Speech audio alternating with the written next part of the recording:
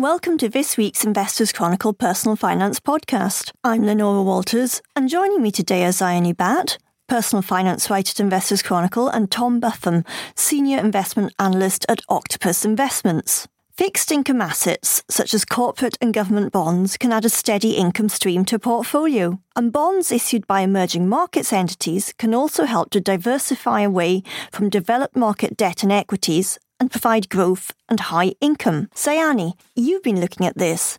How do emerging markets bonds generate a high income and growth? So emerging market bonds allow you to invest in high-risk, high-yield corporate bonds and government bonds. And in that way, you can tap into emerging market growth, capital appreciation, currency appreciation, and in that way, get growth and high income. So how do they compare to developed markets bonds? They're quite different. So they tend to be higher risk. They tend to offer higher returns as compensation. So, for example, recently they've outperformed UK bonds. They tend to have lower credit ratings, though, and they tend to offer that exposure to that higher growth. Bonds are obviously a very broad asset class. So when looking at emerging markets bonds, what are the different types? So there's two main types. The first is local currency bonds. The second is hard currency bonds. With the first one, as the name suggests, they are denominated in the country's local currency. And hard currency bonds are denominated in US dollars. But both government and corporate bonds can be issued in either currency. So is now a good time to invest in emerging markets bonds? So they were cheaper at the end of last year, but it's difficult to time the market perfectly. So it might be better to invest small amounts at regular intervals. And in that way, you can buy them more units when they're cheaper and less when they're more expensive. It sounds pretty good, what you've said so far, but nothing's perfect, right? So what are the downsides to emerging markets bonds? So one of the biggest downsides is the level of risk. So you are at risk of political volatility. For example, there's concerns in Turkey at the moment over the independence of the central bank. You're at risk of negative market sentiment. So, for example, if something happens in an individual emerging market country, that would affect valuations across the emerging market bonds. There's also... So people kind of lump them together, even if, they look at them as a block. There's also macroeconomic volatility, but also another downside overall is that you have to factor in the cost of currency hedging. So there's obviously risks then to consider, as well as what sounded like some nice benefits. What kind of investor could consider having exposure to the emerging markets bonds? So they're more suitable for an experienced investor with a larger portfolio who can handle an element of high risk and who can hold the bond funds over a long time and allow that growth to accumulate. So if you're one of these investors with a high-risk appetite and a long-term investment horizon, how could you get access to emerging markets bonds? So through emerging market bond funds. A good example of one would be the M&G Emerging Markets Bond Fund. That's managed by Claudia Kalic. So she aims for income and capital growth. The fund's invested in both hard and local currency, government and corporate bonds. And her investment process is to look first at sort of the global country-specific macroeconomic factors before sort of doing in-depth fund analysis on individual companies. Now, Tom, do you think that emerging market bonds are worth the risks? For us, definitely. I mean, we manage, at Octopus, we manage a fixed income portfolio, and emerging market bonds have a structural sleeve within that. Effectively, they are great diversification for your corporate credit risk, and they produce a nice yield, which is very attractive in today's environment, where we're seeing more and more negative yields across Europe and even in the UK in terms of real yield. Are there any other positive reasons to invest in this asset class? So diversification and yield are the main two reasons. Okay, so what are the main risks relating to this asset class that investors should be particularly aware of? Well, political risks that we've just heard are very, very important. A country can seem like a good investment and be going on the right path, but a change in government can quickly change sentiment around that, and the bonds can drop in value very, very quickly.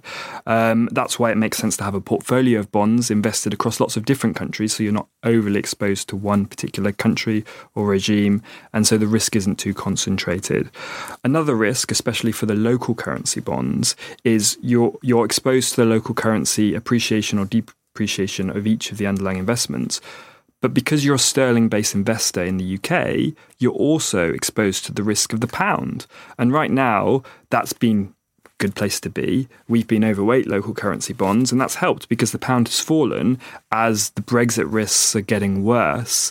But equally, if Brexit suddenly looks better and there's a deal and the UK sentiment improves, the value of the emerging market local currency bonds would appear to depreciate, but that's mostly coming from the sterling risk of that appreciating. So you have to be aware of your own currency as well as the local market currency as a whole. Now, there's people out there who are actually quite bearish on developed market bonds as well at the moment. So how does the risks of emerging markets bonds compare to those that some people think are also relating to developed markets bonds? Yeah, it's difficult to compare the two directly. They're effectively giving you very sort of different risk exposures.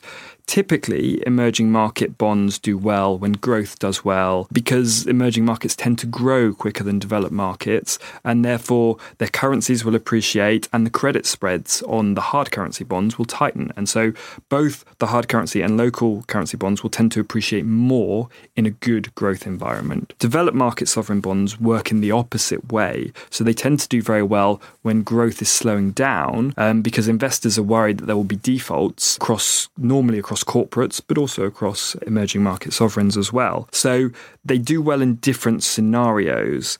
In terms of risk reward, I think emerging market bonds are attractive. The reason being is over the long term, emerging market yields are, over the very long term, I should stress, they're likely to converge with developed market yields as effectively emerging markets can catch up. Now, that's not going to be true for every single country, but that's where active managers can try and pick the countries that are on the right path to catch up with places like the US, the UK. And to give you an idea of the difference, real yields, that's taking into account the yield of a bond minus inflation, in the UK are almost minus 1%. It's about minus 0.97 today. In the US as well, it's negative. It's minus 0.12 because the rate of inflation is slightly higher than the yield on a 10-year treasury. In emerging markets, those real yields are positive. So you're getting a return over inflation, whereas developed market sovereign bonds, even if the investment is perfectly sound, which it's very likely to be, you are losing money in real terms as an investor. So that's not a very attractive long-term investment. However, those investments still provide very good diversification against things like equity risk. Now, as you've said, emerging markets bond funds should be held within a diversified portfolio. So within that portfolio of different elements to it, what particular role would the emerging markets bond funds play? Yeah, so it's a carry element, so giving income into the portfolio and generating some positive returns, but also diversifying your credit risk. So most strategic bond funds, for example, have some sovereign bonds, some developed market sovereign bonds, and they have a lot of corporate credit. And they typically use these two levers to balance each other out and generate a positive return. Our belief at Octopus is to have those two elements, but not to rely solely on corporate credit to generate returns, but to use things like emerging market bonds to also generate returns because they go through different cycles. We saw that last year in 2018, where towards the end of the year, there was some big recession fears and high yield bonds in particular sold off very sharply, but emerging market bonds were actually appreciating during that time, despite the fact there were fears of growth reducing. Now, that's partially because earlier in the year there were some big fears around emerging market bonds and they became very cheap and very attractive. It's not to say that it's not without risk, but it's a question of the risks being realised at different times. And so that means our entire portfolio had a much smoother return profile than if we'd just invested with one of them as our main carry or income component. And what would be examples of emerging market bond funds that you hold within the portfolios you run? Yeah, so we're invested in 4 active funds, and we're invested with Neuberger Berman on the hard currency side. So they're the dollar bonds. And we pair that with Barings sovereign bond. And we find they make a very good pairing because they have very different approaches. So Neuberger are sort of more of a beta positive risk on type guys. They're looking for the countries that are really growing well, whereas Barings more look to avoid the really risky countries. And they have a very different approach. And we find that their alpha correlations are very low. So actually, in our portfolios, they make a perfect match, and we find they outperform at different times. within the local currency space, we also hold Barings. So we really like the wider team at Barings. There are a lot of ex-IMF economists, and they're very good at analysing individual countries. And we pair them with BlackRock because, again, they have a very different approach. And so for us, it's about understanding each active manager fund and seeing how they can work with another active manager so we can generate good positive returns over time from different approaches. Both you and Zayani have highlighted the fact that emerging markets bond funds are high-risk investments. So for investors who don't have a high enough risk appetite to invest in emerging market bond funds, what would be a good alternative for a decent income? Yeah, so I think the challenge is there's no such thing as a free lunch. At the end of the day, if you want positive returns, you have to take some form of risk. Now, emerging markets, I appreciate it's not everyone's cup of tea. So some other alternatives that are probably outside the box for most investors, there's something called catastrophe bonds. So they're invested in insurance-linked underwriting of property mostly in the US, but also in Asia. And effectively, if the weather is good, there's no hurricanes, they will pay a nice return. However, if there's an earthquake or a hurricane, then the assets from those investments are used to pay back the damage caused. So they're effectively, it's a bit like being an insurer. And so you can invest in a fund that does that. Those bonds are relatively illiquid, so they have their own set of risks associated. Or there's potentially investing in, a lot of people have talked about CoCos, and they were quite a scary word for investors 3 or 4 years ago. Now, most of the issuance in the space has now been complete, so there's no overhang of banks needing to issue. So these are another type of bonds, readers, CoCos, yeah. Sarah, yeah, it's called contingent convertible, and they're a fixed income instrument that invests in subordinated, so lower rated debt of banks. Now, these banks are generally needed for the economy to do well. They're all investment grade issuers, but the debt itself is subordinated to become on the borderline of high yield. So it's not quite as risky as high yield, but it pays yields that are at similar level. So they might be quite attractive to investors from that standpoint. Okay. What are the downsides to these assets? So I think for catastrophe bonds, it's very hard to predict the weather. At the end of the day, if a hurricane comes, you will realise a loss, and there's no getting around that. And so they only trade every couple of weeks as well. So you can't sort of get your money, you hear the hurricane on the news and take your money out. You're locked in, unfortunately, and you will realise that loss. However, the return on average, because it's all calculated by actuaries, should be positive. The CoCos, the main risk is market sentiment. So we believe that the underlying investment rationale for these bonds is very sound. However, because they're not included in any major benchmarks, what can happen is when there are concerns about global growth, especially in Europe, these bonds sell off more than high yield bonds because there's no underlying natural buyer base. So they're good for long-term investors who want a good, higher yielding solid return without taking too much fundamental risk, but they will have to wear potentially some mark-to-market risk when sentiment is not so strong. I mean, what funds would you use for getting exposure to CoCos and cat bonds? So in the cat bond space, we're invested with GAM. They have a very good team that have been leaders in the space for very, very many years. Within the CoCo space, there recently was a passive investment launched by Invesco. So they've got a passive ETF, so for investors who prefer passive management. But we're currently using an active manager, BlueBay, who take the more subordinated issues. So it's a slightly higher risk fund than some of the others out there. But we manage that by sizing it correctly within our portfolios. One of the benefits of emerging market bond funds and the asset classes you highlighted just now is that they can help to diversify portfolios. Why is it so important that investors have a diversified portfolio? Well, effectively, the idea of bonds as an investment is to provide a steady return. Now, not all risks pay off at the same time. And our fixed income portfolios at Octopus help diversify our equity risk. Now, we believe that it makes sense to diversify the risk within the fixed income because especially corporate debt, which most people use as their main source of return, is quite highly correlated with equities. So emerging market bonds give a much lower overall correlation with equities. And so they add that diversification. To give a good example of that, in December 2018, our fixed income fund was up 52 basis points, but the wider strategic bond sector was negative. And the reason being was because they were relying too much on corporate debt.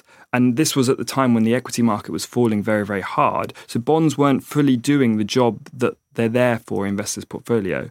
So the diversification is important to make sure that your bond portfolio supports your overall investments when times are more difficult in the very high-risk equity end of the spectrum. How can you tell if your portfolio is diversified enough? I think that's an individual decision at the end of the day, but it's all about, are your overall portfolios, when things go wrong, when there's fear in the market, is the overall portfolio going down within your risk tolerance levels? And for us, we want to see our fixed income assets appreciate when equities are selling off. I mean, that's our sort of easy measure of, are we doing a good job of diversifying our equities? So that's a fairly straightforward acid test. So if you find that your portfolio is not diversified enough, what do investors need to consider when diversifying their portfolios? It's what risks they're happy to be exposed to, I think. So, yeah, most investors, not all, but a lot of investors rely on equities to generate most of their return. It's a very rewarding asset class, and over the long term, it should hopefully perform the best. However, not everyone can wear a year where equities are down 20% because that's very painful. And actually, if you fully exposed to that, you might find yourself selling at the worst possible moment. So it's about finding that right balance, and to do that using other risks. And so it's a question of which risks you're willing to take. So a lot of investors are worried about interest rate risks with rates so low and negative yield. Actually, that particular risk is the best diversifier against equity risk, or historically it has been over the past 20 years. And we still believe that has a very strong place in portfolios. Other investors may not. I know a lot of people are concerned about the very low yields, and so they're looking elsewhere for that diversification, and that's their choice. And so it's a question of understanding each individual element of risk, how much you're willing to take, and making sure the impact on your total return profile is what you want at the end of the day. Thank you, Tom. Some really good tips on how to get the right balance in your portfolio. Now, we've talked a lot about how to get a good income, but Zayani, you've actually also been looking at a market that's delivered high growth. Which is this? So India's got tremendous growth potential. It's the fastest growing major economy in the world at the moment. This is for a few reasons. First is the young and growing population. They're growing middle-class population, so there's a high internal consumer demand as well. There's a positive economic outlook thanks to Narendra Modi's re-election as Prime Minister. There have been a lot of reforms in the country recently that have made the business environment much more efficient and have helped companies perform better. Okay, so how can investors tap into this growth? So one way is through the Jupiter India Fund. This is managed by Avinash Vazirani, and it has been since its inception. It invests in companies that operate in or reside in India, and he uses an investment style known as GARP, or the growth at a reasonable price investment style. So it bridges the gap between growth investing and value investing. And so he looks for companies that are high growth but with reasonable valuations. And has this investment approach worked for this fund? Yeah, well, historically it's done really well. So, for example, in 2016 it returned 22.76%, while its benchmark, the MSCI India Index, only returned 17.57%. Currently, though, it's been underperforming. So last year, for example, it fell 19.9%, while the benchmark only fell 0.75%. Could this fund's performance return to form? It does look so. So part of the reason the fund has underperformed is because of wider issues. So, for example, last year the government intervened in the oil and gas sector, and the fund has a high exposure to that. But Mr. Vazirani focuses on investing in companies which could benefit from some of the internal trends that are happening, like I mentioned, the sort of growing domestic consumer demand. But also it looks like the fund's performance could improve because many of the reforms that have taken place in the country haven't sort of fully embedded in, and once they do, it's likely that it'll the company's performance will benefit from those reforms. Okay, so position for the long term. Yeah. Thank you, Zayani. And read her full report on Jupiter India Fund in this week's Investors Chronicle of a website. That brings us to the end of today's show, but also see this week's Investors Chronicle of a website at www.investorschronicle.co.uk for more emerging markets bond fund suggestions, ways to get income, and tips on how to improve the balance of your portfolio. Thank you for listening. When you make decisions for your company, you look for the no-brainers. And if you have a lot of mailing to do, Stamps.com is the ultimate no-brainer. It streamlines your processes to make your business more efficient, which makes you less busy. Mail checks, invoices, legal documents, and everything you need to keep your business running with Stamps.com. Seamlessly connect with every major marketplace and shopping cart. Schedule package pickups and see your cheapest and fastest shipping options from different carriers, with rates up to 89% off USPS and UPS rates. And with the Stamps.com mobile app, you can take care of mailing and shipping wherever you are. Make the same no-brainer decision as over 1 million other businesses with Stamps.com. Sign up with code PROGRAM for a 4-week trial, plus free postage and a free digital scale. No long-term commitments or contracts. That's Stamps.com. Code PROGRAM.